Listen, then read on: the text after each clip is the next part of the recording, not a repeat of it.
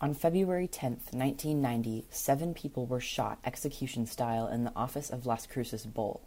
Despite clear sketches of the assailants and very quick action from law enforcement, the case has remained unsolved for 31 years. Here are the details.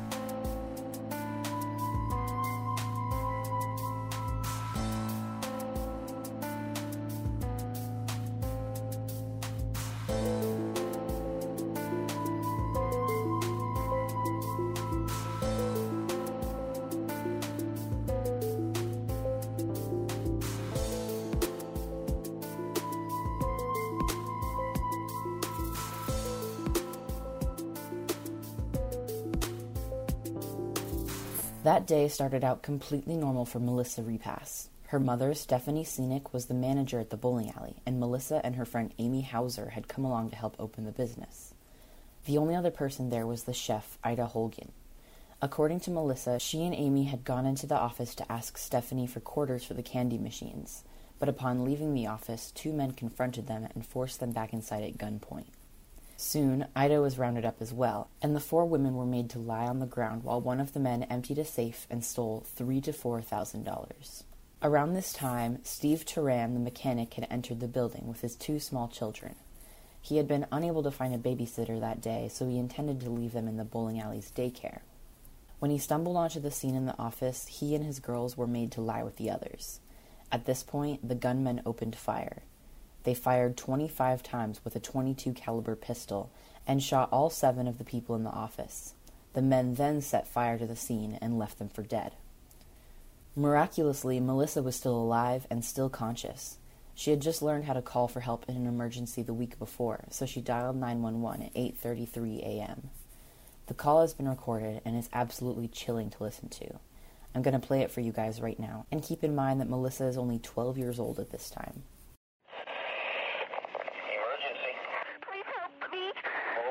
Slow down. We were all shot and hold up. Okay. Where are you at? 1201 East Amador, Las Cruces Bowl. Las Cruces Bowl? Yes. Okay, and there were shots fired? Yes. All of us were hurt. Huh? All of us were hurt. I think I'm the only one conscious. All of you were hurt? Okay, we'll get an ambulance rolling. Please. Okay. What's your name? Melissa Repass. Please hurry. Okay, Melissa, we've got them dispatched. Did you see who did it? No, sir. They told us all to get down. They shot me 5 times. Okay. We'll get them rolling, Melissa. Just hang on. Take a deep breath. We've got patrol units en route. How many people are hurt? 1, 2, 3, 4, 5, 6, 7. 7 people are hurt? Yes, I think. 7 subjects hurt. Okay. Sorry. Okay, Melissa. It hurts. It hurts. Okay. Melissa, I've got an ambulance and I've got the police officers en route. They'll be with you just shortly. Okay. Okay? You didn't see what any of the men they were just wearing? took all of our money. You didn't see what any kind of the men were wearing or anything? No. Nothing, huh? They just walked in? Uh-huh. Do you know if they were black men, white With men? one black man. They're both black. 2 black men? Yeah. Okay. No, they've left. 2 black male. Please hurry. Okay. It's okay, Melissa. There's a fire, too. There's a fire? Right on the desk. They're going to burn us up. Are the men still there? I don't know. You don't know? I don't know. They put us in the office. They put you in the office? Yes, I need a fire engine, too. Please help me. And 2. Okay, Melissa. She said they locked them in the office. She doesn't know if they're still there or not. The door's open. There's a fire. It's on Amador, yeah. Please Can you help. smell smoke, Melissa? Yes, I can see it. Okay. Can I get the fire extinguisher? Fire department, too? Yes. She says she smells smoke. They may have lit the building on fire. No, it is on fire. It is on fire. It is. Okay, Melissa. Can I go get Stand by utility 1. Oh, ow. Okay, Melissa, we've got them coming, hon. We've got them coming. Is somebody Please hurry, my mommy. Okay, Melissa. There's a police officer there now, okay? There is? Yes, there is. He's going to try and find you. We're in the office. Just tell Stand me. by. I have 33 traffic.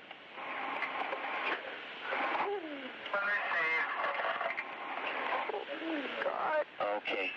I'm gonna die. I know I'm gonna Hold on, die. Melissa. We've got the ambulance coming. They're just down the street. Huh?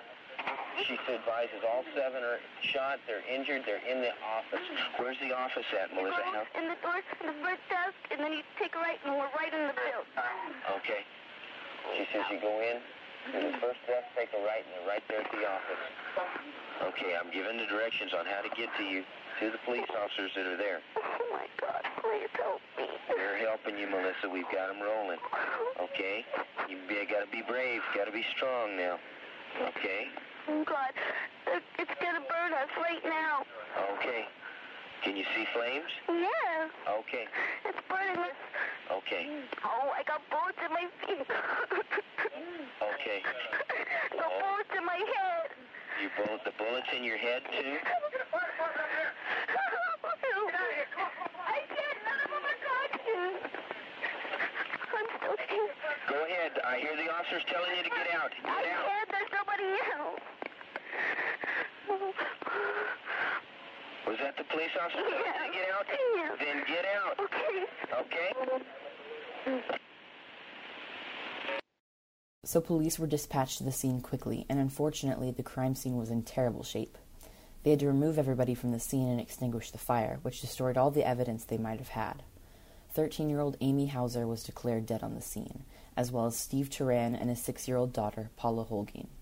Valerie, his 2-year-old daughter, was still alive and rushed to the hospital, but was unfortunately declared dead on arrival. Melissa, her mother Stephanie, and Ida Holguin were all alive and were also rushed to the hospital. As quickly as they could, police set up roadblocks and screened anyone traveling in and out of Las Cruces. They also enlisted the help of the U.S. Border Patrol and had the Army searching with helicopters, but the men could not be found. Composite sketches were drawn up from the descriptions Ida and Melissa gave.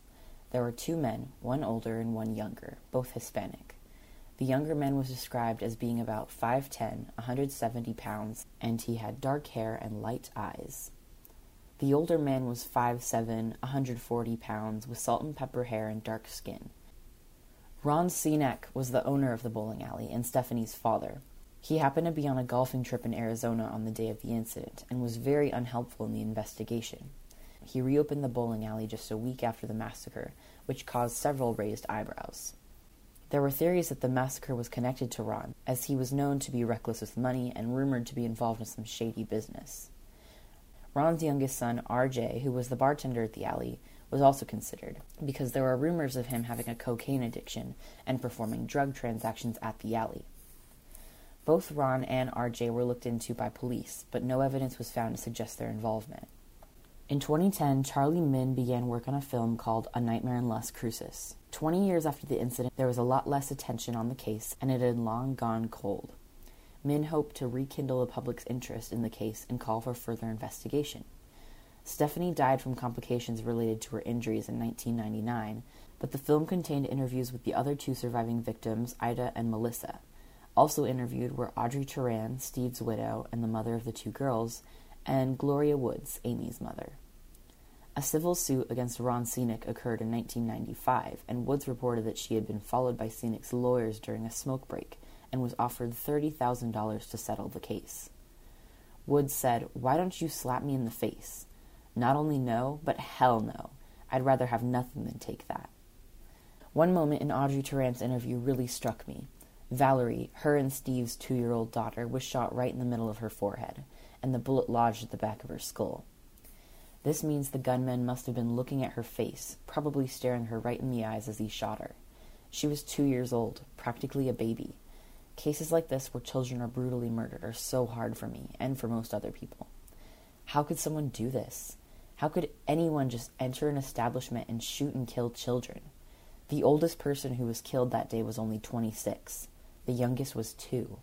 They had so much life ahead of them, and it was all taken away in a flash. I just can't imagine being so heartless. Originally, it was believed that the men were from the Las Cruces area. Later on, there were more theories that they had come from out of state and were doing a job, meaning they had been hired. I'm not sure which is worse. There was no DNA evidence, but tons of fingerprints were recovered. Unfortunately, none of them led to any answers. On the 30th anniversary of the massacre last year, a $30,000 reward was offered to anyone who could provide information, and even though the case is so old, LCPD still receives tons of tips, especially in February around the anniversary. If you know anything, tips can be submitted anonymously to 1-800-222-8577, online at nmcrimestoppers.org, or through the Crime Stoppers app P3 Tips.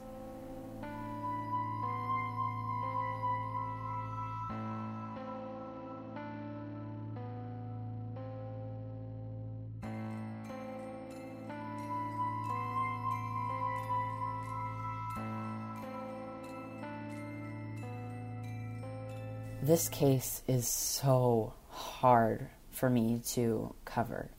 It's easy to write down all the facts and just read them off of a script, but watching A Nightmare in Las Cruces, I felt sick with just how violent and horrible this crime is. I personally have a soft spot for children, and I cannot imagine someone breaking into an establishment and murdering children and just having no remorse. It's beyond evil. I seriously recommend watching A Nightmare in Las Cruces. The reenactments of the massacre are really hard to watch at times, but it tells the story so well, and it features so many interviews from the victims and the family members of the victims. And it made me really feel for Audrey Turan and Gloria Woods. Just the fact that they sent their children off on a regular day, and then they never saw them again. I have a soft spot for children. I can't stand to see them killed like this. It's so vicious. This happened 31 years ago now. The Las Cruces Bowl has since closed down, but the building is still standing. It's maybe a mile from campus on East Amador Avenue.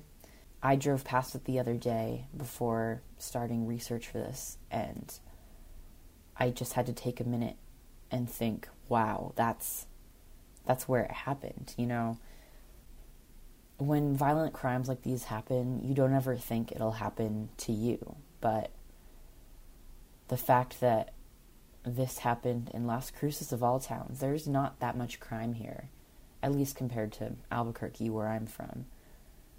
But it's so shocking and appalling. The 911 call is also very hard to listen to, but it always sticks out to me how strong Melissa is. This girl has 5 bullets in her head, and she's calling the police and helping them. And without the police, Ida and Stephanie probably wouldn't have survived. The building was on fire, and everyone was unconscious, but Melissa stayed so calm. Especially considering that she was a 12-year-old girl. I hate that she had to go through that at such a young age.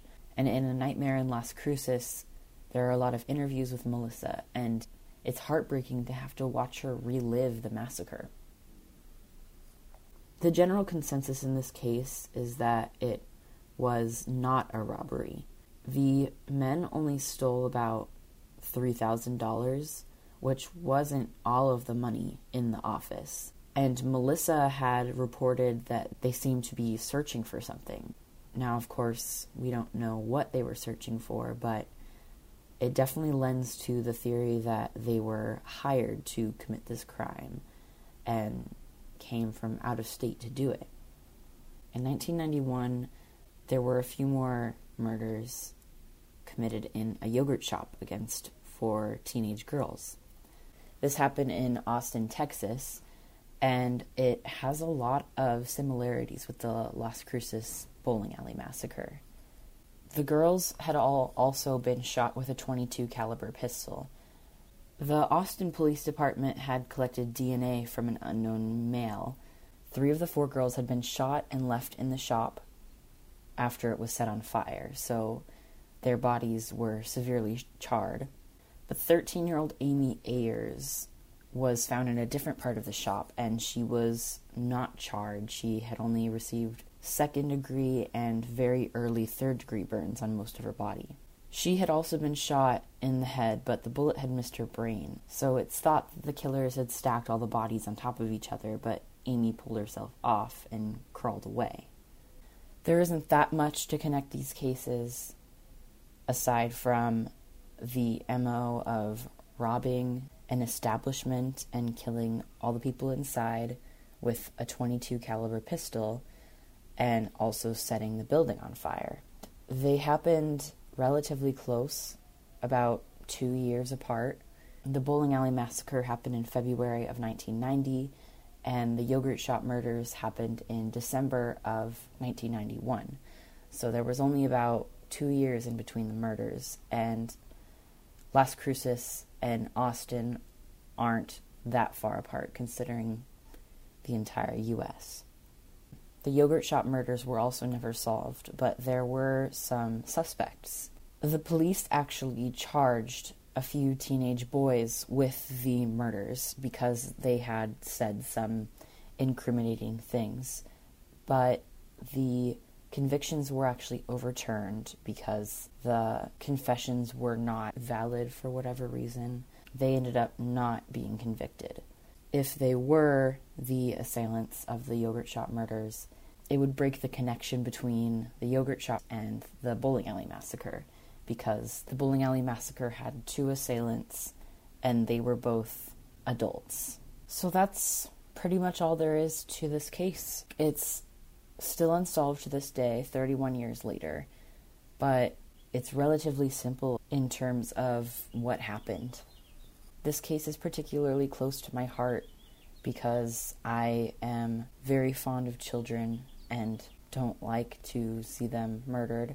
And also, it happened less than a mile away from campus, where I currently live. It's scary to think that something so horrible could just happen. If you have any questions about this case, or just want to talk to someone about it, or recommend another case for me to cover, go ahead and email minordetailspod@gmail.com. That's minordetailspod@gmail.com. Thank you for listening to this episode of Minor Details, and I hope you join me next time for a brand new episode.